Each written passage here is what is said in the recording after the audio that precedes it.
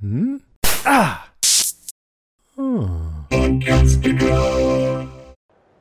Got ourselves a tie game. Nice work. Fellas, we're broken. We need to change. And look, I know change can be scary. 1 minute, you're playing freeze tag out there at recess with all your buddies. Next thing you know, you're getting zits, your voice gets low. And every time your art teacher, Miss Scanlon, leans over your desk to check and see how your project's going, you feel all squiggly inside.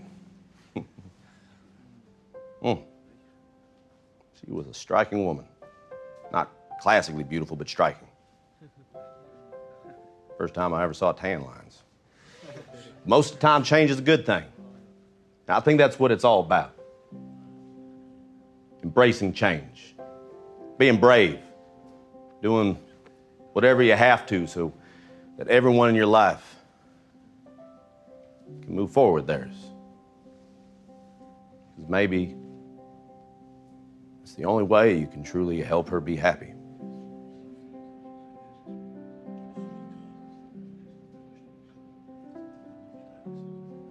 Obviously, by her, I'm referring to lady football.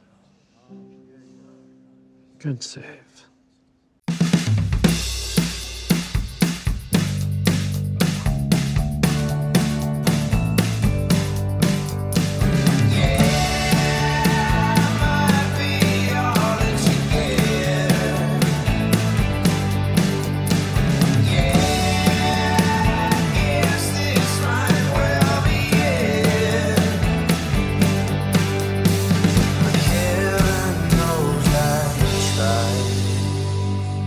Welcome to another episode of the Revisited Podcast. I'm Ben.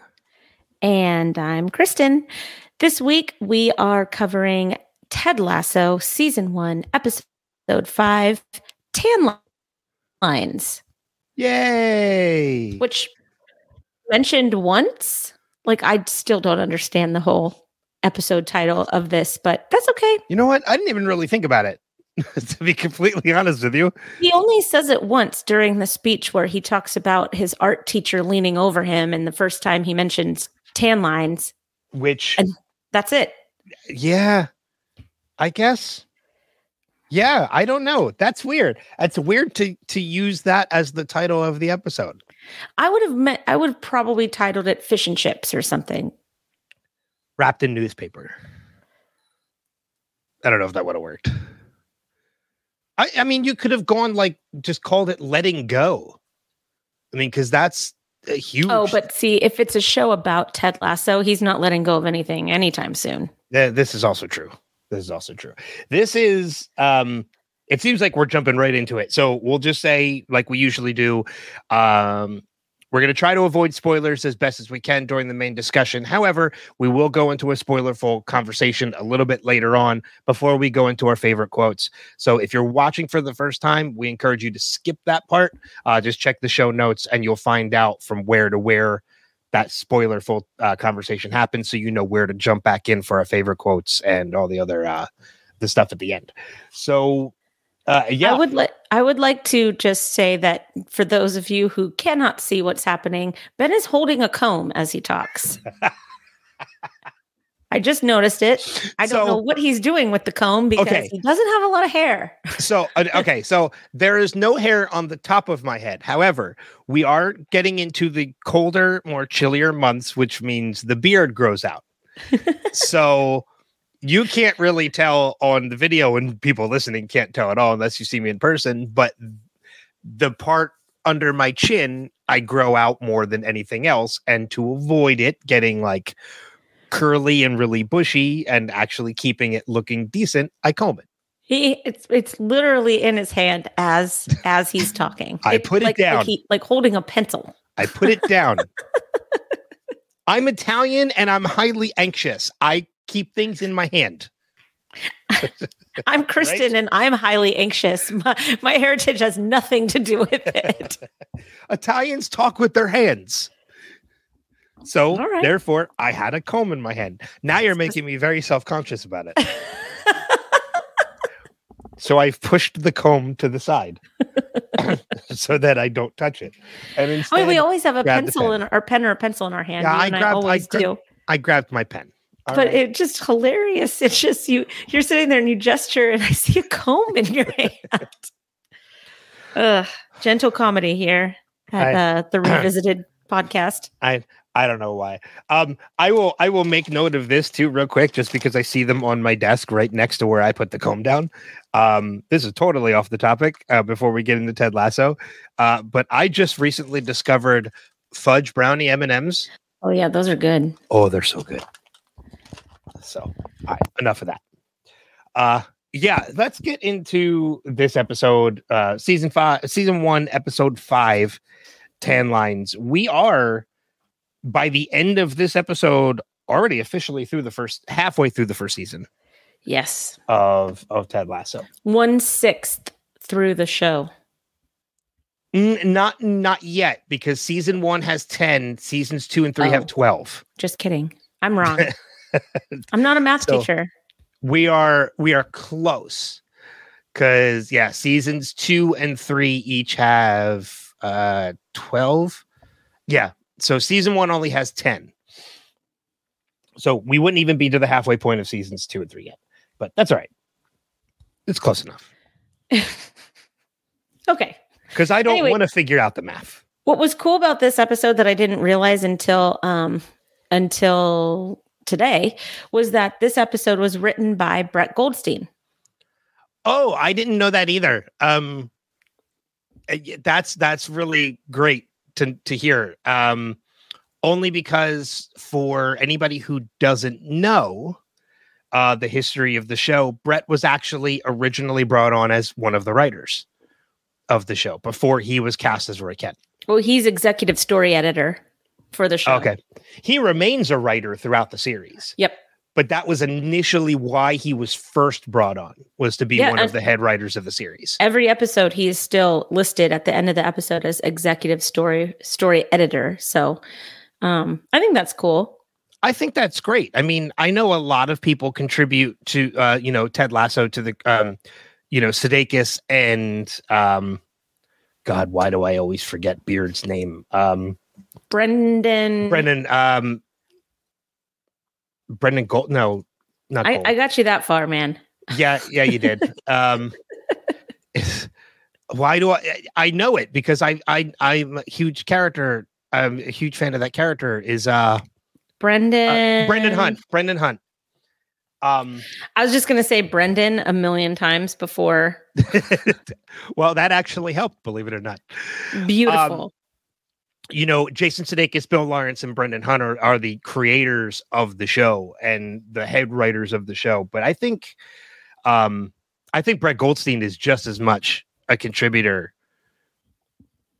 I tried to see if as they are. I tried to see if Nick Mohammed was also one of the writers, just because I know that he writes for other shows, and he wasn't. So that makes me a little sad, just because it would have been fun if it was like The Office, where like a lot of the actors were also the writers of the show. It's fun in that sense, but it's also, see, I have a huge problem with one of the characters on The Office. So. Well, I'm just saying, like The Office, that a lot of them were also the writers on the show. That's all I'm saying. Yeah, a lot of the writers. I don't want to talk about The Office. I just want to talk about the similarities between this one thing. Yeah, a lot of the writers played characters on The Office. I also want to apologize in advance. I feel it already leaving me. It was a very, very yelling type of week at school, with school dances and home games and out of control kids and stuff like that. So my voice is here and gone all at the same time. You're yelling at school dances? Well, I had to get their attention. Oh, okay. Brett Goldstein also has actually been touring lately. And cool. He's in the States. He hasn't come anywhere close to Philadelphia, but the moment that he does, I am getting tickets to that show. And I'm going to that show. That's awesome. So I'm looking forward to the day that he actually does come around to Philadelphia. I really enjoy Brett Goldstein. I do too. And I just love that. like, again, this is diving into the history of the show and the creation of the show. But again, like to people that don't know, when he was brought on as a writer, he was very drawn to the character of Roy Kent, and really felt, because he had acted in the past, but was hired primarily as a writer, really felt that he could contribute to this role as an actor. Told the producers about it, and the producers said, well, like, record an audition, like send in an audition tape. Right. And he did. He recorded himself that night and sent it in. And within a day or two, went back to them and asked them, hey, did you get my audition for it? What are your thoughts? And they were like, well, we've already cast the role. And he kind of was a little sad about it. And they were like, no, it's you. You've got the role. And that's how he became Roy Kent. That's amazing. And he also wrote Shrinking. Yes, with Jason Segel and Harrison Ford. Yes, which I hadn't had the chance to watch. I haven't either, mainly because I'm not a Jason Segel fan like I used to be. Okay. He's my Jennifer Aniston to How I Met Your Mother. Like, he is the reason why they stopped making that show and why they rushed the ending. So he's also your Jim Parsons of The Big Bang Theory, or the Jim Parsons of your How I Met Your Mother. No, I don't know why, but no, it's not the same. Okay. Because there's 12 seasons there, and they ended it really nicely. Like, they took their time with the ending, and it was a phenomenal ending. That ending was perfect. How I Met Your Mother was totally rushed, and Friends was shortened and rushed. Gotcha. You're right on all accounts. Big Bang has the better ending of all three shows. Oh, Big Bang nailed their ending. Let's talk about Ted Lasso. The other final thing I will say about Brett Goldstein too is that one of the things I love about him as a person and I find really endearing is he is and has been a lifelong fan of the Muppets. There is a video out there, and I encourage you to look for it if you can. It's on YouTube, of him performing during one of his tours, and this was before Ted Lasso, where he does a one-man show of the Muppet Christmas Carol. Oh yeah, I need to see that immediately. And it is with costume changes and everything. I'm going to have to see that. I think it's like 8 or 9 minutes long, but it is him doing a one-man performance of a Muppet Christmas Carol. No, I need to see it. I need to see it now. You and I will probably end up watching it when we're done. I know. So let's hurry this along so we have time. One of the things I really loved about this episode right from the start is we get a new character. We meet Higgins' wife. And she's adorable. And she's fantastic. And they're 5 boys in the back seat of the smallest car in the universe. 5 boys, however many dogs, 1 geriatric 20-year-old cat. They said 3 dogs, 1 geriatric 20-year-old cat, and a house that fits all of us in it, or something like that.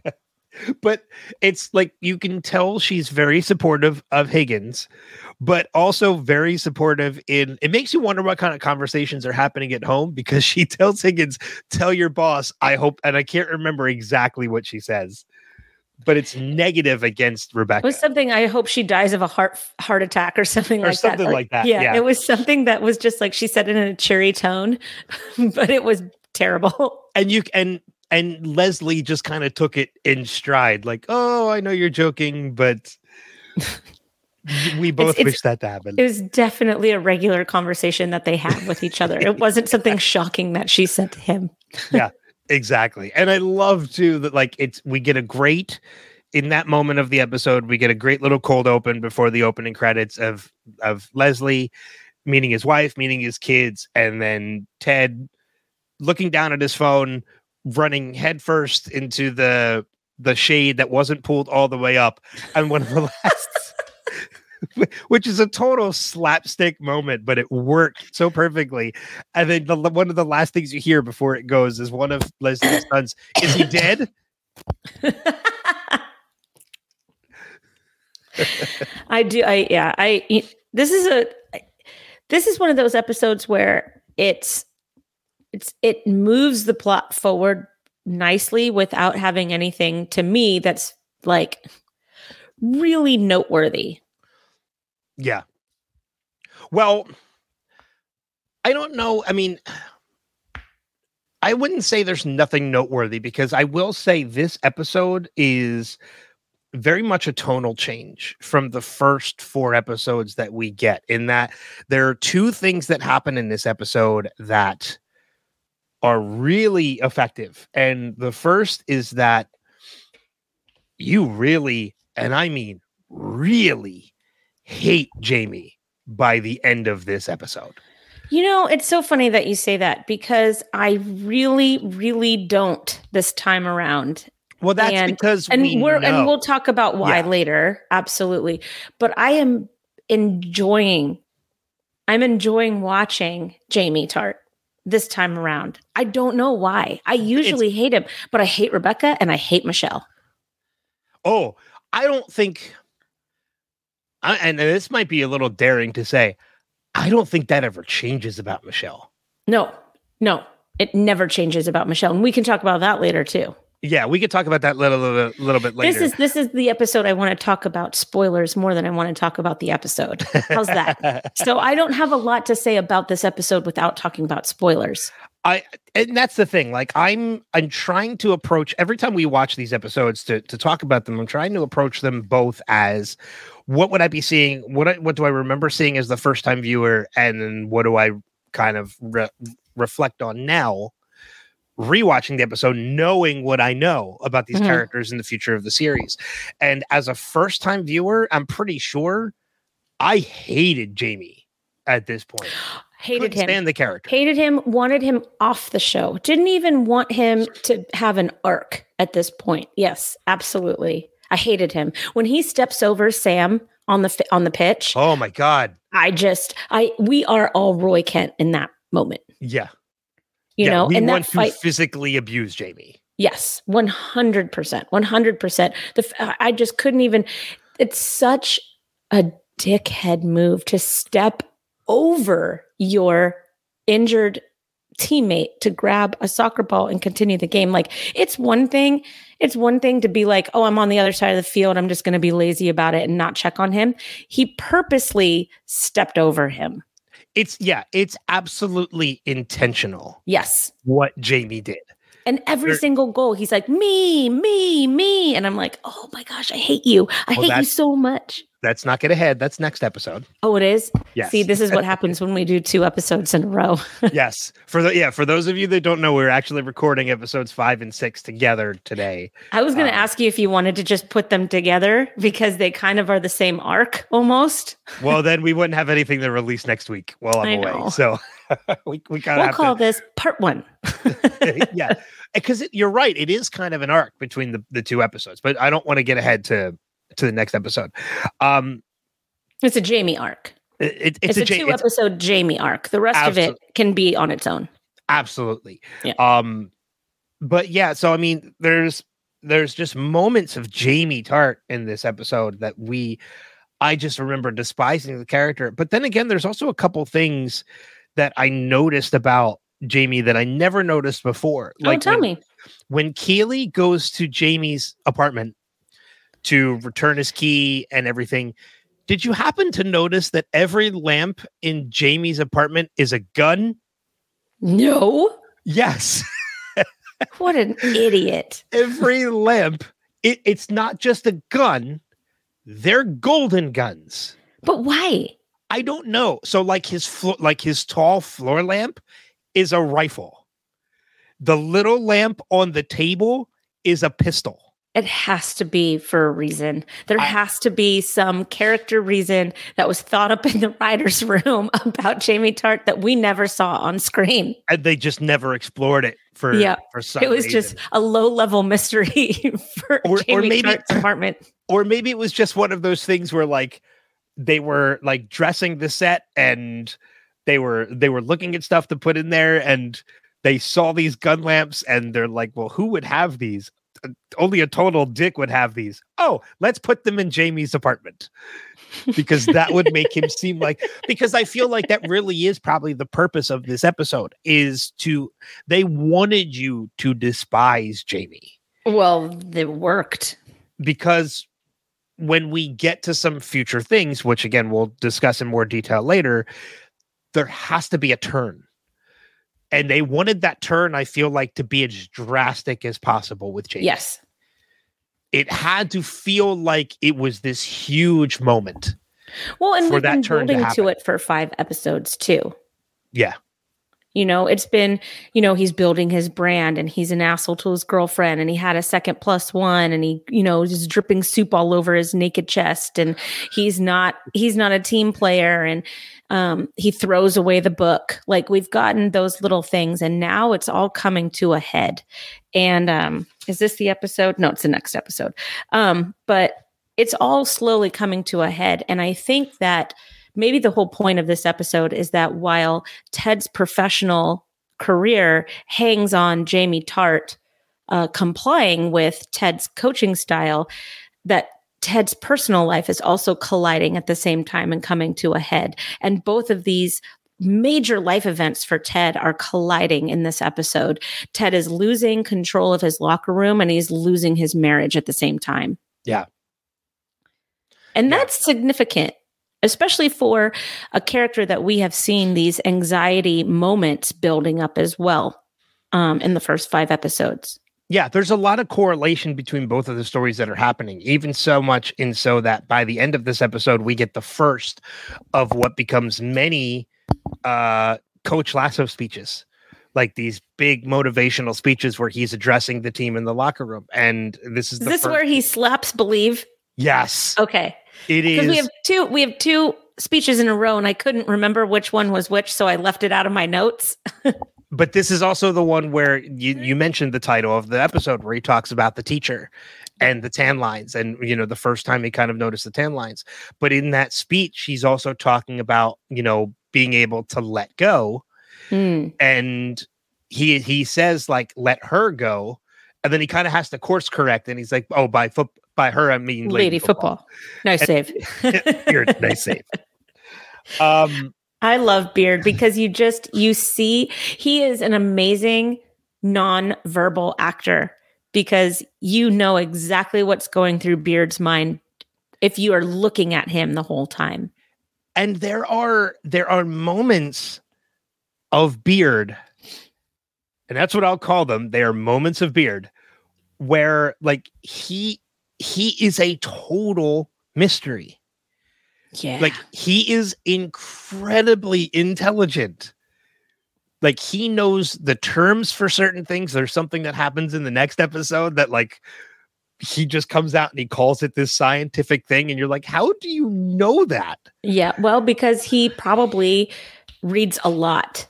Because, I mean, think about it. Like you're always on a plane or a bus or something like that. What are you going to do before smartphones? Because they've been doing it for a while. He probably just got in the habit of reading a lot. And he's well-traveled and he's well-spoken. He plays chess, so it proves that he's very intelligent anyways. Yeah. But he is a complete mystery of a character for a long time. Until you get the Fever Dream episode, which is fan-freaking-tastic. Well, I mean, I'm not even talking about that. Like even that. So that episode in season 2 is an amazing episode because we do. It's not really a spoiler for the story, but we do get a Beard-centric episode, and it's perfect in season 2.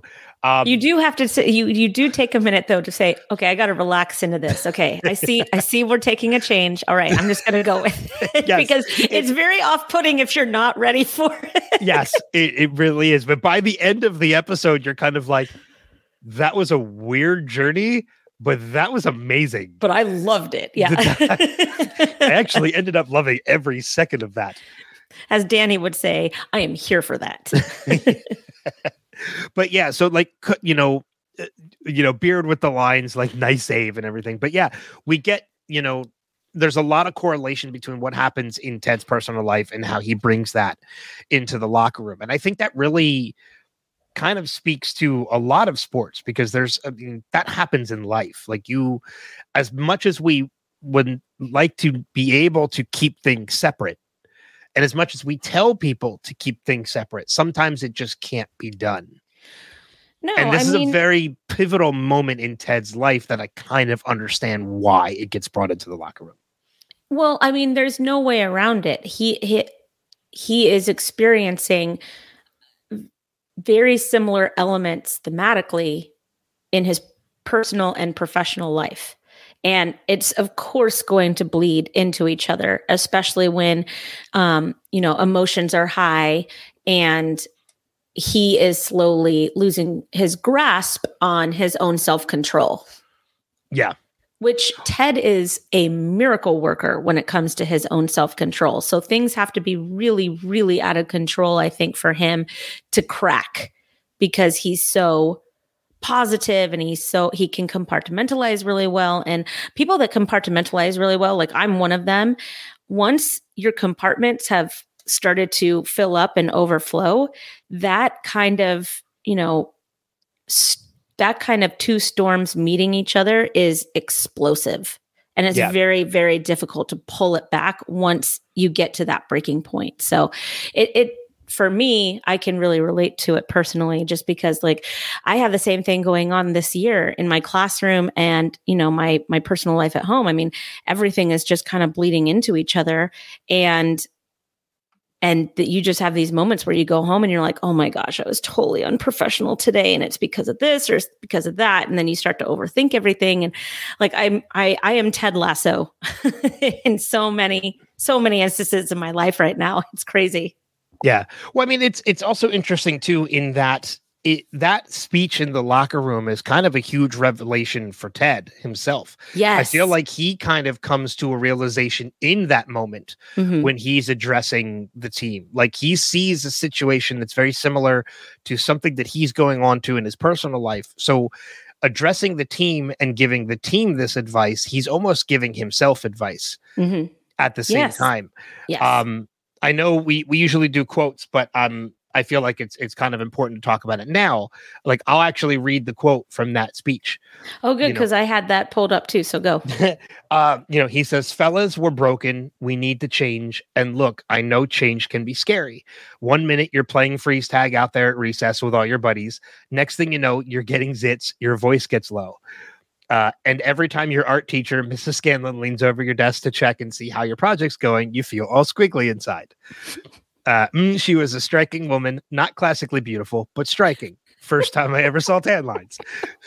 And then seeing Roy being one of the guys that chuckles like the most at that was fantastic. Most of the time, change is a good thing.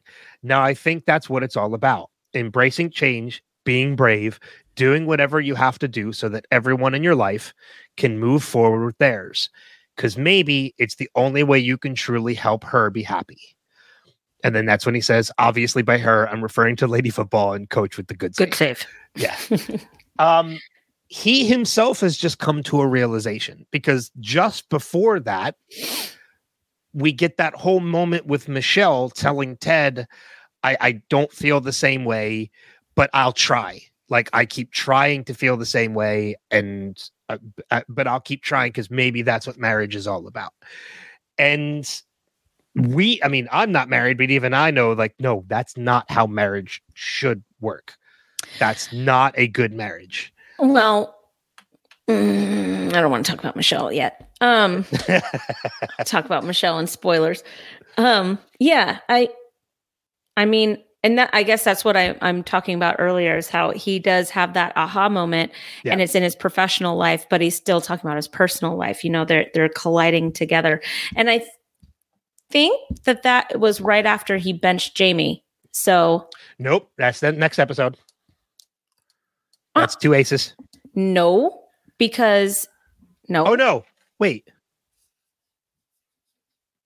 They win by a team effort in the second half of the game. So then I was wrong. When he does the me thing, that is this episode. That's what I'm saying. Yeah, thank you. I apologize. It's on the second page, which is why I didn't see my it. confidence is not there anymore because I was wrong about something last week, and so now my confidence is gone. But yeah, so he's sitting there, me, and then Ted just goes up. This is one of my favorite moments is he runs up to go ask Rebecca if he could bench Jamie. And she's just like, I don't care what you do. Well, because in Rebecca's eyes, that's in her plan. Right. Yeah. That's going to, in Rebecca's opinion, that's going to lead to AFC's failure. And everything's going according to what she wants to happen right now, you know. But what she doesn't know is that he's just making his team better because Ted Lasso, I mean, he doesn't have to know the game. He doesn't have to know anything. He's just a phenomenal coach. And we really see in this episode what is meant by what a good leader, what a phenomenal coach does. He took the poison out at great risk to himself and his team and the game. But he removed the broken or infected part of the team. And what happened? The team came back and rallied. Well, you know what's also interesting too is that when you look at that, you're right. It was a huge risk. When you look at the people that reacted to it the hardest, none of them were on the team. None of the players were really none of the players fought it. No, Beard didn't fight it. They were just kind of like, this is interesting. Because even they're seeing, that this is an opportunity for us now. Yes. Not for me, for us. Yes. It's only the fans and the commentators that are thrown by it and fighting it and going against it think it's a stupid idea. It's not Roy. It's not Beard. It's not even Colin and McAdoo. Right.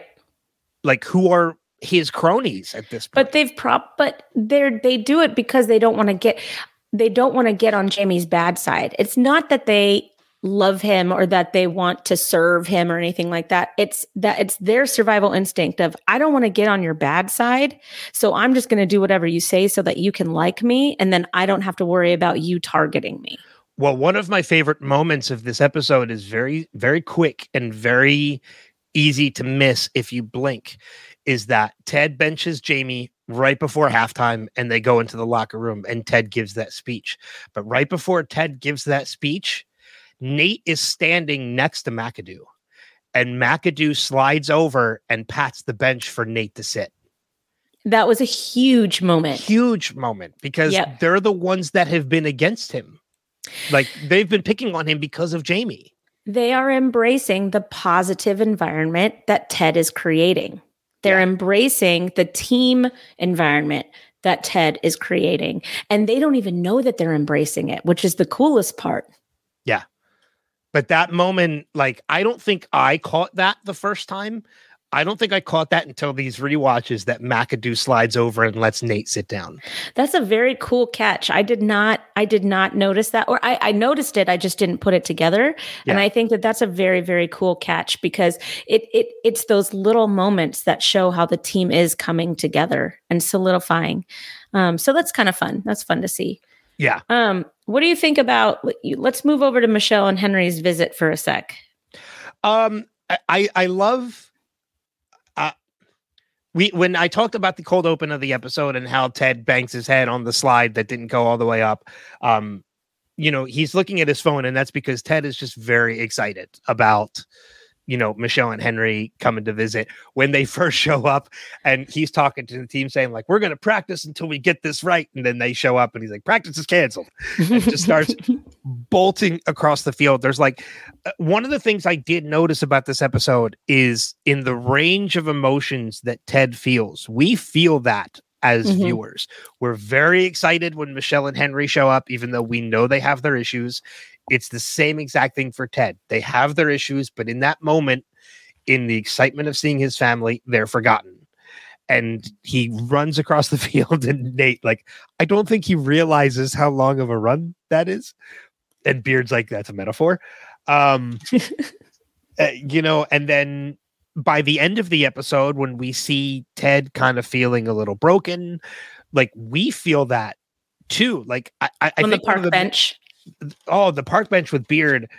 I think I think it's the final note for this episode for me is I cry when Ted cries. Yeah. And I think that runs true throughout the entire series. I cry when males in general cry. I can't handle it. It's Dave always laughs at me whenever I see a dude crying on TV or on a movie or something. He looks over at me. I'm like, I just can't handle it. It's really bad.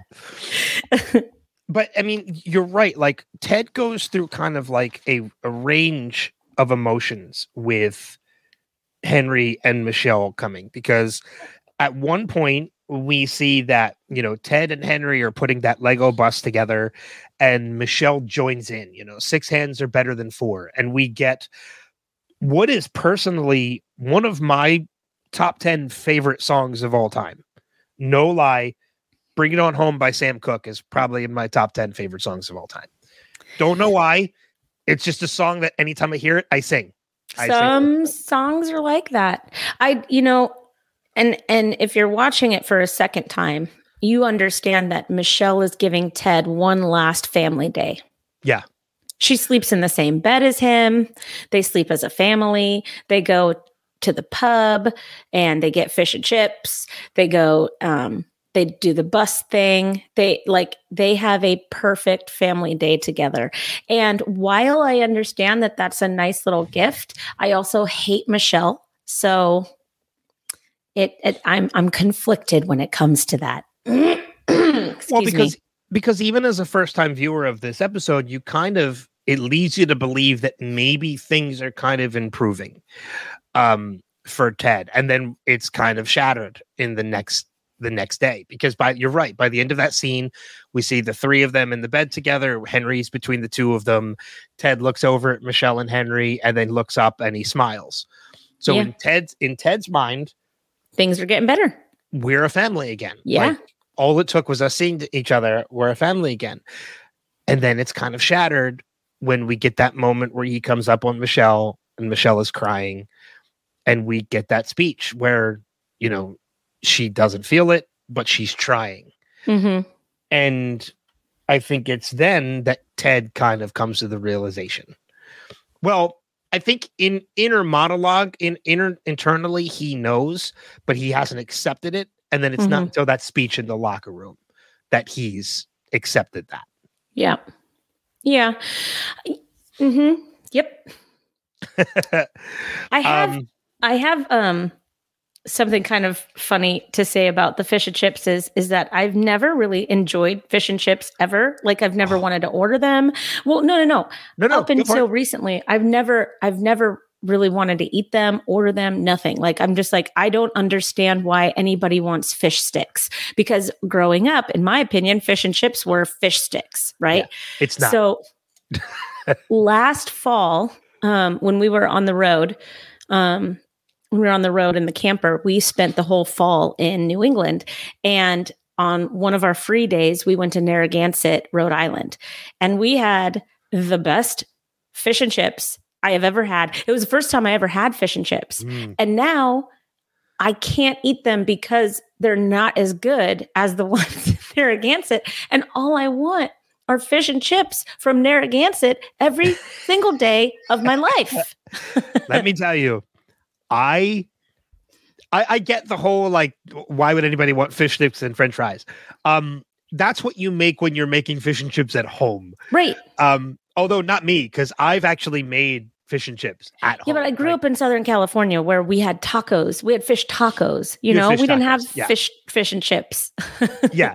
I love fish and chips. Like I get the whole having them in Rhode Island kind of ruined you for fish and chips everywhere. Forever. Because I had lobster in Maine. Oh, and because you're of that, ruined. I'm ruined with lobster. When you go to Rhode Island next week, find fish and chips.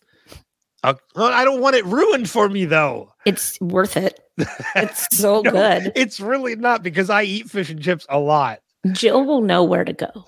Because Narragansett is like an hour away. You don't want to go all the way there. I'm at a I'm one of those people that, like, if I'm trying a restaurant for the first time, I'll usually, like, if I know we have plans to go somewhere I've never been before, I go online and I look at the menu so I know whether there's something I'm going to want. Oh yeah, I do the same thing. And as long as I see fish and chips on the menu, which a lot of restaurants carry, the moment I see that, I'm like, I'm good. Because I know that's the one thing I can get. At a Mexican restaurant, if I ever see mole, I'm done. I'm like, I got it. Or al pastor or mole. I'm done. I'm like, I know what I'm getting. I don't need to look at anything else. Thank you. But I can tell you, kind of switching it back towards Ted Lasso. I have never been to the UK, but I know if I ever do go to the UK, which I hope to one day, I will not consider my trip complete until I get fish and chips. Dave and I have our 15th wedding anniversary coming up next in the spring, and we're contemplating a trip to England or to the UK. And fish and chips is definitely on our list.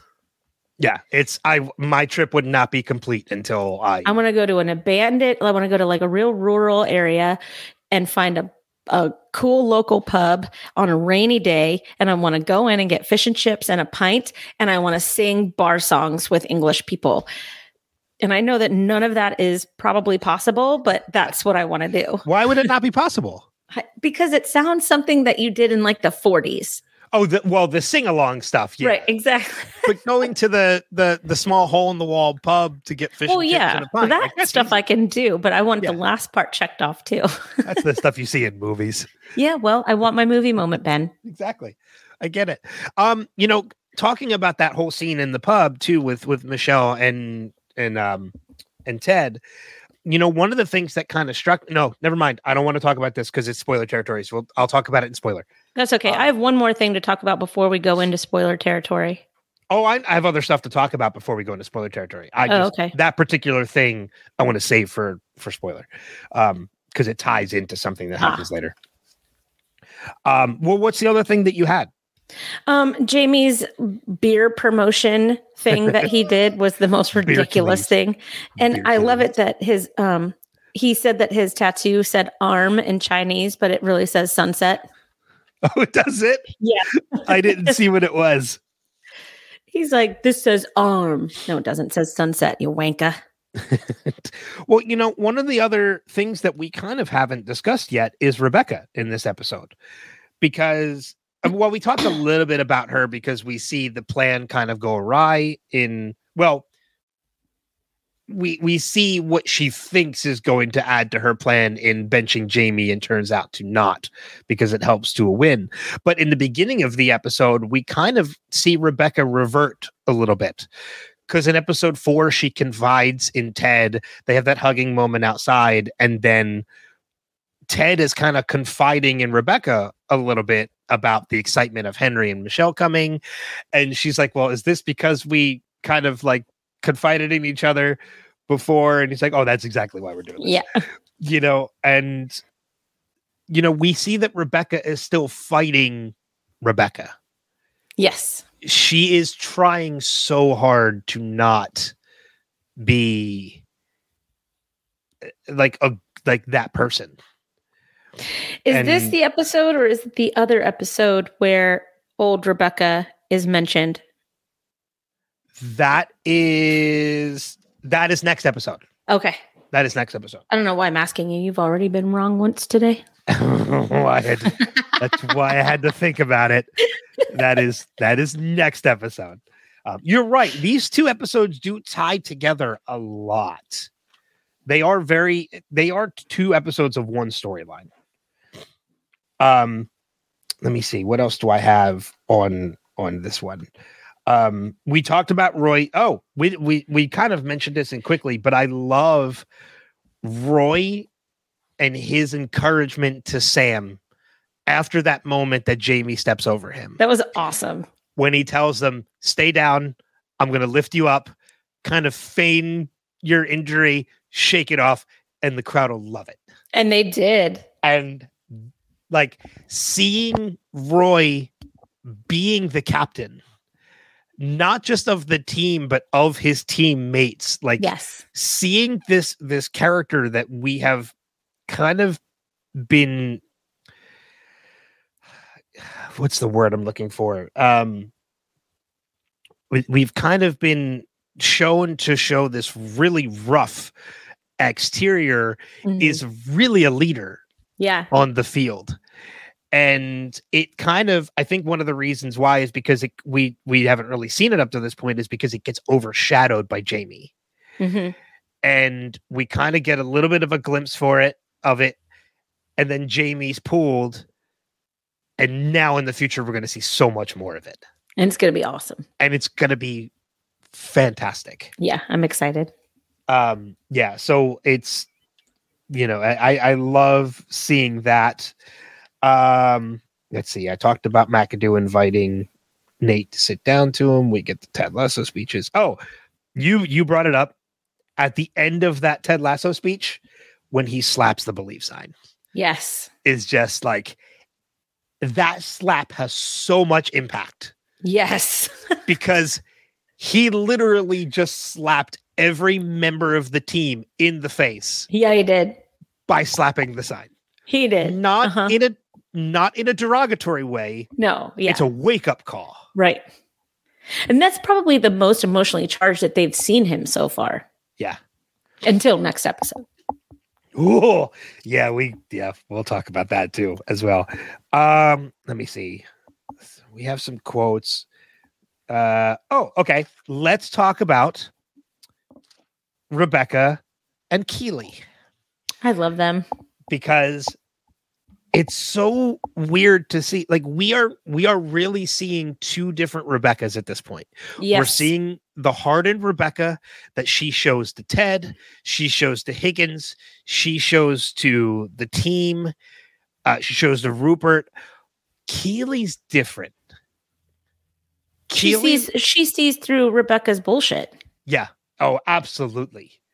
And it's one of the best moments of this episode, at least in funny and humorous quotes. And I don't have the quote in front of me, but when she offers Keeley a job, like, would you want to do this more for other teammates? Yeah. Are you talking about what she says? Just give it a thought. Unless you want to carry on doing what it is. What is it that you do again? I'm sort of famous for being almost famous. Well, no, that's part's funny, but it's the part where she says, like, where Keeley says to Rebecca, I don't want you to offer me a job just because we had that conversation in the bathroom. And Rebecca's like, well, why not? Like, men offer each other jobs in the bathroom all the time. True. Oh yeah. But Keeley's response, Keeley made it weird. Where Keeley just kind of like gives that coy little smile, which makes Rebecca laugh. Yes, which is a feat in itself. Yes. It's really a feat job, since you said feet. But yeah, like you're right. Keeley sees right through Rebecca. And I think because of that, Rebecca feels a little bit of a freedom that she doesn't have to hide who she is, because she knows Keeley won't see it. Like, Keeley's going to look right through it. So she can be herself with Keeley. Even in the conversation that they have in the press room when Jamie's giving his beer ad, and the Rebecca dumbest says, ad in the world. But Rebecca says, like, didn't you dump him? And like, they're talking girl talk because there's already a friendship there. Yes. There's trust that has been established. Yes. And I've said this last episode when we first started to see this develop, and I'll say this again. Rebecca and Keeley, their friendship is one of my favorite things of this entire series. Yes. And Keeley is really the reason why. Well, I think so too. Yeah. Keeley's the one that does it all. And then the only other thing I think, obviously we talked about Jamie being pulled. AFC Richmond gets their first win. Rebecca's plan is kind of crumbling because of that, because she didn't expect it to go that way. And then Coach Beard does a Doc Brown impression, which really That thrilled was me. amazing. Ronald Reagan, the actor, The actor? and it's a good. I do like impression, at the too. very end when that old man goes, "Wanker." Good job today. I love seeing the early what we're assuming at this point is the very flirtatious nature of Roy and Keeley. Mm-hmm. Because, and this is why I really enjoy this. We talked about how well Keeley sees through Rebecca. Keeley sees through everybody. Yeah, she does. She's a woman of the world. Keeley sees the real people. Yes, she does. Because she sees it with Roy. But at the same time, Roy is flustered around Keeley. He becomes a different person around Keeley, and it's not a fake person. Everybody does. Keeley makes people feel unglued a little bit because she has this disarming quality about her. Yeah. Even Jamie is able to be somewhat real around Keeley. Well, because Jamie, like as we find out in the beginning of this episode, Jamie can't do anything himself. And he even openly admits it. When Keeley comes into the apartment and he finds another woman in there already, and he's like, you can't get mad at me. You broke up with me. Yeah, less than 24 hours ago. It was literally the night before. And he's like, well, what did you expect me to do? Take a shower by myself? Like, you just admitted you can't do anything on your own. Mm-hmm. You are a child. Yes. You are a child. He's a child. He's a child that can have sex and drink. It's bad. Pretty much. Yeah. It's bad. Yeah. Bad combination. It's like when you take an 18-year-old on a cruise into international waters and they can drink and gamble for the first time in their life before they're legally allowed to. But he has like this middle school brain too. Like he reminds me of he reminds me of somebody very specific in my life. I only made that reference to, by the way, because that was me. Oh, yeah. I went on a cruise when I was 18 and I was allowed to drink and gamble in international waters. I did the same thing in Mexico. When you live that close to the Mexican border and you're 18 years old, you go to Mexico a lot on the weekend. Because it's legal. Yeah. But going back to real quick to Roy and Keeley, I love it because like we see Roy is calling out Keeley because he doesn't like the fact that Keeley's with Jamie, only to find out that Keeley admits she broke up with Jamie. And then that's when he seems to get a little flustered because he's like, oh, well, I didn't know that. And, you know, this is the reason why I don't like Jamie because he should have passed when he didn't. And Keeley completely calls him out. Like saying like, oh, well, do you want me to check in on every decision that I make in my life? Is it okay with you if I go pee? And she sends him the text message like, is it okay if I pee?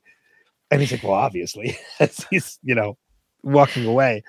And then the only thing left in my notes, I know I said that like 3 times. We have to talk I feel like we have to talk about it because it's one of the main things. Is the final moments with Michelle and Ted before Michelle leaves. Yeah. Okay. I know your thoughts on Michelle. Yep. And we'll talk a little bit more about him in the spoiler territory. But that is a heartbreaking moment for Ted. Yes, 100%. And it's not the fact that his marriage is ending. It's the moment when he says, I promised I would never quit on anything in my life. Because they're seeing this from 2 different perspectives. And I kind of, as much as I don't like Michelle in this moment, I'm almost a little appreciative of the fact that she comforts him a little bit in saying, you're not quitting. You're letting me go. In other words, I quit. I considered that to be a very selfish moment for her. I did not see it as something comforting Ted because that whole trip was a mind game.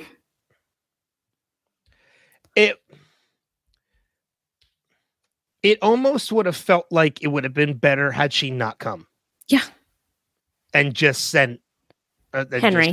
Just sent Henry along on his own. Yep. That would have been better, with a manila folder that says, I'm divorcing you. With divorce papers. Yeah. Yeah. Something other than the false hope that she gave him and the mind games that she played with him while he's starting a brand new job in a brand new country with brand new people.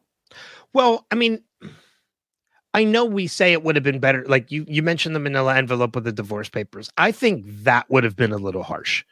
I would have hated Michelle more for doing that. I think that she should have just tried to come out with him and get a fresh start with the three of them for at least a couple of months before making a decision. We'll talk a little bit more about that in spoiler. Yeah. So I'm done discussing.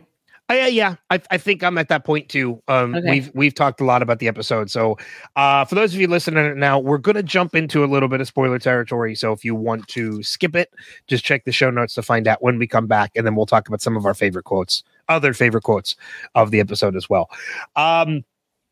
Where do you want to start? Michelle. I want to start with Michelle. So she was dating the therapist by now, correct? Was she dating him by now, or I think there was at the very least an interest in him because they had gone to therapy. Ted mentions that to Rebecca in the beginning of the episode, that they were in couples therapy. And they didn't like the other couple. And the other couple could have been Michelle and therapist. So, that's kind of a little bit of foreshadowing maybe. Yeah, and I can't remember his name either. It's not worth remembering. He's forgettable. Yeah. It's not worth remembering. I think there was at the very least an interest there. And because the minute she was done with him, she's like, "Oh, Ted, let's get back together. Come move back home now that your life is perfect over in the UK." Oh, we'll get to that. We'll get to that nut. And crack that one open when we get to the series finale. But, all I'm saying is that she is the worst. She's a master manipulator. She's narcissist. She's selfish. She is so selfish. She doesn't take Ted into account. She doesn't take Henry into account. She doesn't do anything that she doesn't want to do. She has made zero sacrifices for her family. I completely agree with you. It's rough to watch Michelle because I feel like the writers wanted her to be at the very least, maybe not likable, but an understandable character. Like they wanted us to kind of see Backfired. where and yeah, I agree. We talked a little bit about the first couple episodes of this, how their couples characters are different later than they are right now. Yeah. I don't think Michelle ever changes. No, she's very much a static character, in my opinion. And I'm sure that there's a lot of people that can make arguments as to why she's changed because she went back to Ted apparently at the end, but I don't know.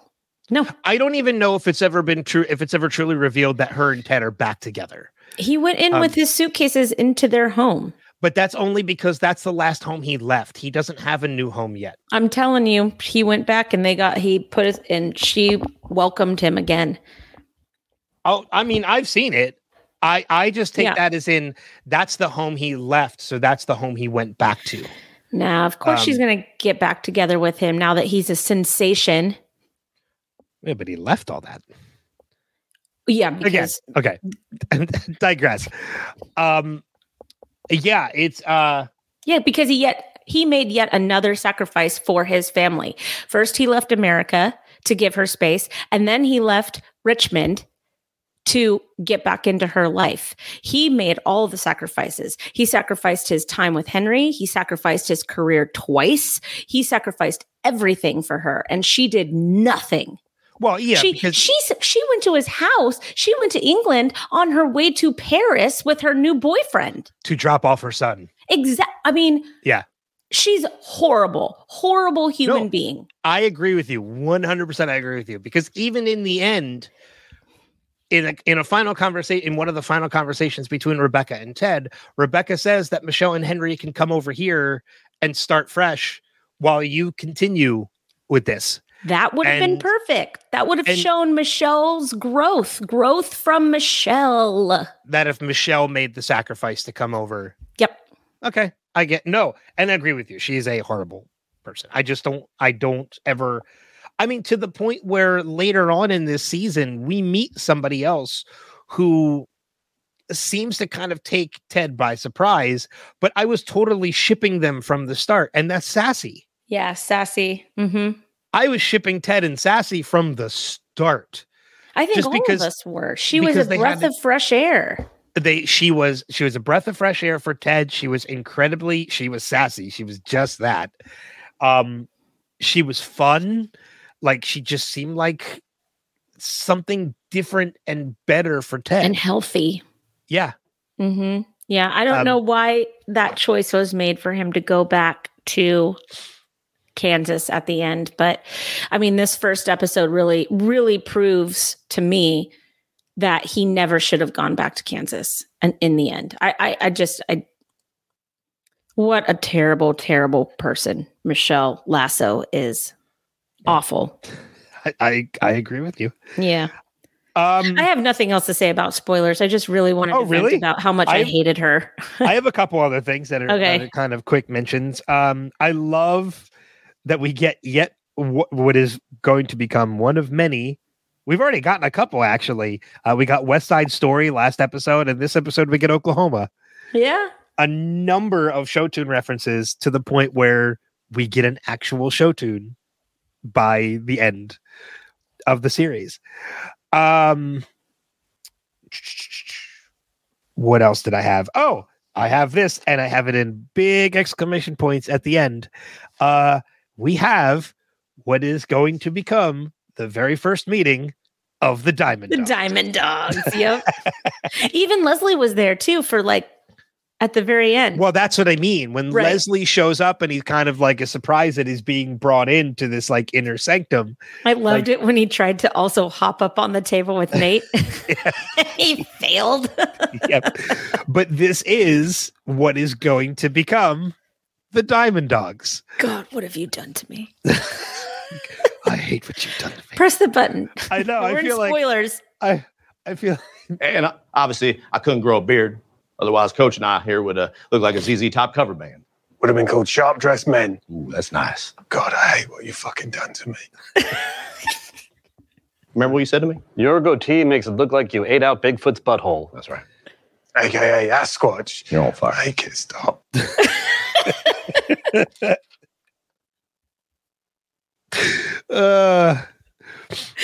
I love it. It's so funny. Let me see. I think that's all I have for spoilery stuff. Rebecca's plan, beard. Yeah, I think that's really it. I think all I have left is quotes. So if you're good on spoilers, I'm good. All right. So at this point, we're bringing back everybody who skipped the spoiler territory to talk about some of our favorite quotes from the episode. And I will start. It makes me laugh. I don't know why it makes me laugh. There's a moment with when Ted brings home breakfast for Henry, and he talks about the scone, and he's like, "Oh, what's the exact quote is?" I can tell. I have it. This here is a scone. Tastes like a muffin, except it sucks all the spit out of your mouth. Yeah. And then he hands it to Henry, and Henry runs off, and he's like, "Aren't you going to say thank you?" And Henry's like, "Thank you." And he's like, "All right." He says, "Some people's kids, holy moly," like talking about his own kid. I liked it when Henry said, "What's a wanker?" And Ted Lasso goes, "Well, kiddo, it's that's a man who likes to be alone with his thoughts." Yeah, that's a good one too. Higgins' son saying, "Is he dead?" after Ted hits his head on the on the shield. And then there's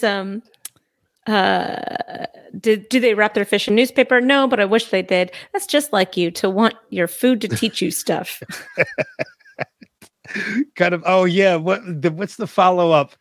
Like kind of like learning about Rosa Parks from a donut. Yeah. There's a whole lot of knowledge just in the hole right there. And then the only other one I have that I have written down is when Ted talks about keeping the open jar of peanut butter on the counter so that at random times he can just stick his fingers in and taste some. And Roy, it's a fucking good idea, to be fair. I know. I think it sounds disgusting. I love peanut butter, but I'm not keeping an open jar on the counter. You're just inviting bacteria to grow. And cats. Oh, well, yeah. I have cats that will get into that easily. It's hard enough for me as a cat owner to leave meat out to come to room temperature before I cook it. I get it. You don't have to tell me. Not having to chase cats off the counter. And it doesn't matter what you do. It doesn't matter what you do to prevent it. Cats are still going to do it. Yeah. Very, very true. Any final notes on this episode? Nope. I'm good. All right. So that takes us then into the feedback portion of the episode, in which we have a Facebook comment as well as a voicemail from our friend Steve Brown. So I'll read the feedback from the internet first, from Facebook first. And it's from Lindsay Schlicht on Facebook. And she says, kind of strange to realize now that Keely's entire career started with Rebecca being sure she'd screw it up. I don't know if I believe that part. Rewatching the series is so strange to realize how things actually began. Also cute to see the start of Keely and Roy. Never did like Ted's wife. I realize no marriage or person is perfect, but honestly, how do you do better than a man like Ted Lasso? Yep. I'm glad she's not in the show much. So glad to be rewatching this show with you guys. I'm also rewatching Schitt's Creek, so I feel like all I do lately is smile. It's nice. That's awesome. That's such a good show to also watch if you need to pick me up. Yeah. I remember I did the same thing, Lindsay. I did Schitt's Creek and Ted Lasso first watch at the same time. And that was a very joyful, mentally healthy part of my life. Yeah. I don't know if I necessarily agree with Rebecca giving Keely the job to screw it up. I think that's actually Keely, Rebecca legitimately trying to pick up Keely. Yes, I agree. I think she's returning the favor. In terms of the friendship. Yes, I would agree with that. I think that the one genuine part of Rebecca right now is Keely. Yeah. So I don't think Rebecca is giving Keely that job in hopes that she'll screw it up. I think she's being legitimately sincere. Unless we missed something and she actually said that and we missed it. I've watched the episode twice and I didn't pick up on anything. I think it's that, the same way Keely sees through Rebecca, and that Rebecca is not the person Rebecca pretends to be. I think Rebecca sees the same thing in Keely. Keely is more than just a trophy girlfriend on the arm of a football player. Yes. She is very successful, and Rebecca sees it. Yes. So she wants to give Keely an opportunity to shine. I 100% agree with that. Okay, good. Glad to hear it. But thank you, Lindsay, of course, obviously for the feedback. Yes, love it. And of course, we have the voicemail from our friend Steve Brown. So let's play that now. Hello, Ben and Christian. This is Steve, and this is going to be for Ted Lasso, season 1, episode 5. Tan lines. Did Keely say something about tan lines when she saw Rebecca's naked picture? Oh, Leslie's family is so cute. Ted just banged his head, and one of the kids said, "Is he dead?" Hey, I live in Oklahoma, so that's their code word, whatever, truth word. Oh, Jamie didn't waste any time, did he? I mean, they weren't on a break. She did break up with him. Jamie's so unaware. She's just by being you. Well, you're welcome. I don't want to go long making too many comments, but the jar of peanut butter open on the counter and you just stick your finger in it, I can't do that. So don't like this, Rebecca. It's all going smashing. We've lost 4 matches in a row. We're facing relegation. It's going smashing. This conversation between Rebecca and Keely, men give each other jobs and lose all the time. I can't even say it without laughing. Keely and Roy, this scene is good. Anytime I have to make a decision, I'll consult you. It's a cute scene of Ted and his wife, I don't remember her name, and his kid building the Lego, the double-decker bus. So sweet. And Sam, is it Sam Cooke? in the background? You just gave him the scone, and there's the jar of peanut butter. Okay, this 999 conversation that is one of the most hilarious conversations of this entire series. There you have it. And he's such a dick. I don't know what he wrote on what's Ted's son's name? Anyway, but then they go back and Paul, don't humanize him. Oh, sorry. I mean, it's all quotes, but I should be saying something else. And Sam is still laid out on the pitch, and they're like fighting and stuff. Oh, that's right. I remember now what Roy tells him. Did Ted just call the ref a highlighter? The whole team was ignored, was not impressed with Jamie's actions of pointing at his name and saying me and remember this guy, the player's name is sitting next to Roy that just patted on the seat for Nate to sit down. 10 lines. He just said the title of the episode. Mic drop. Love it when he does Doc Brown. Oh man, I'm getting choked up. Ted's telling the story about his and his wife meeting the two people in the parking lot. Now we have Roy and Keeley, two people in the parking lot. Henry, that's his son's name, Henry. The closed caption just showed it. All right. I might watch episode 6 tomorrow to send it in. Holy shit. Did not even connect the dots on Ted talking to Michelle about two people meeting in the parking lot. And then they show Roy and Keeley in the parking lot. Totally missed that. Well picked up on, Steve. Yes. Did not even put that together. Huge foreshadowing moment. Yeah. Yep. Well 100%. Done, Steve. Yes. Didn't even put that together. And we didn't even talk about the fact that Oklahoma was their truth word. Yes. Yeah. I love that they had a truth word. Well, I love that Ted uses it both on Michelle and Rebecca in this episode. He's like, Oklahoma. She's like, I hate this. Yeah. Well, I really do enjoy these chats together. Oklahoma. No, I don't like this at all. No, I actually hate it. The 999 thing that you looked confused about when he mentioned that, there's the joke where they talk about dialing 911. Yeah. And they say like, oh, it's 999 here. And he's like, oh, well, that seems like that's a little, that didn't work. Because, if you have kids just pushing buttons. Yeah. Which makes a lot of sense. But thank you, Steve, for the feedback as well. If you want to leave us feedback for future episodes, easiest way to do that is just go to our website, revisitedpod.com. There you can find where to subscribe, to follow, find us on social media, to leave the feedback, all that fun stuff. Or you can email us directly, feedback@revisitedpod.com. As we mentioned earlier, episodes 5 and 6 are being recorded back to back because I am away next weekend. So while you're listening to episode 6, I will be in Rhode Island. However, if you did miss where we mentioned last week that we were collecting for both, and you still want to leave us feedback for episode 6 anyway, feel free to do so, and we'll play it when we record episode 7. We'll still play the feedback on the episode. I think that was it. Any final notes on the episode? No, I'm more into the next episode. Okay, yeah, which we're going to get to in a couple minutes, and you guys will be hearing in about a week, in a week's time, exactly. Recommendations and such for the week. I'm going to make one, and I think you're probably going to share in this. We unfortunately last night, the night before we're recording this, found out the tragic news that Matthew Perry passed away. I know, and it's still. Us recording today is kind of a little bit of a break from that. So I apologize for bringing it up. But my recommendation for this week, and again, I think you'll share, is just if you have the opportunity, just go back and check out his previous work, whether it's Friends or films or anything like that, and read his book, read his memoir. Neither one of us has read it, but it's been on my list and it just got bumped to the top of the list.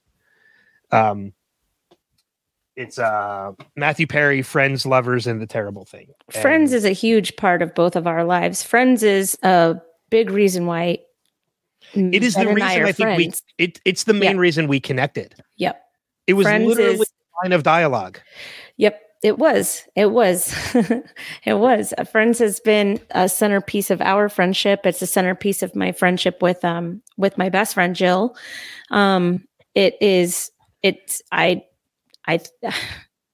really quite shocked and devastated over the whole thing. Matthew Perry has always been a very important part of my life. I watched Friends the entire time I was giving birth to my daughter. I have a Friends tattoo. He, Chandler Bing, is always going to be somebody that has shown up in my life when I desperately needed him. And it's a shock. It's a shock. So just pay tribute to Matthew. That's really our recommendation for the week. That's really all we can say. On that note, thank you as always. Make sure you go to check podcastica.com, check out some of the other great podcasts that are over there. As we mentioned, there's always something for everybody over there. Rima and Paik are covering Great British Bake Off and Fall of the House of Usher from Netflix on Strange Indeed. Fear the Walking Dead is back, so there's a lot of hate talk going on over at Podcastica about that. I don't even think they podcast on the show anymore. It's just the Patreon group. They do a rant. They do like a roundtable rant where they just talk about how horrible it's a god awful show. The show is at this point. But I know the Dead cast, the Cast of Us, is gearing up for the next Walking Dead spinoff, which I think comes beginning of next year. So a lot of great stuff happening over there. Yeah. A lot of great stuff happening over there. So go over to podcastica.com and check it out while you're there. That said, thank you as always for being a part of the family, the Revisit family. Thank you for listening, subscribing, all that you guys do. But until next time, we'll see you guys out on the pitch. Take care. Bye. Namaste, baby.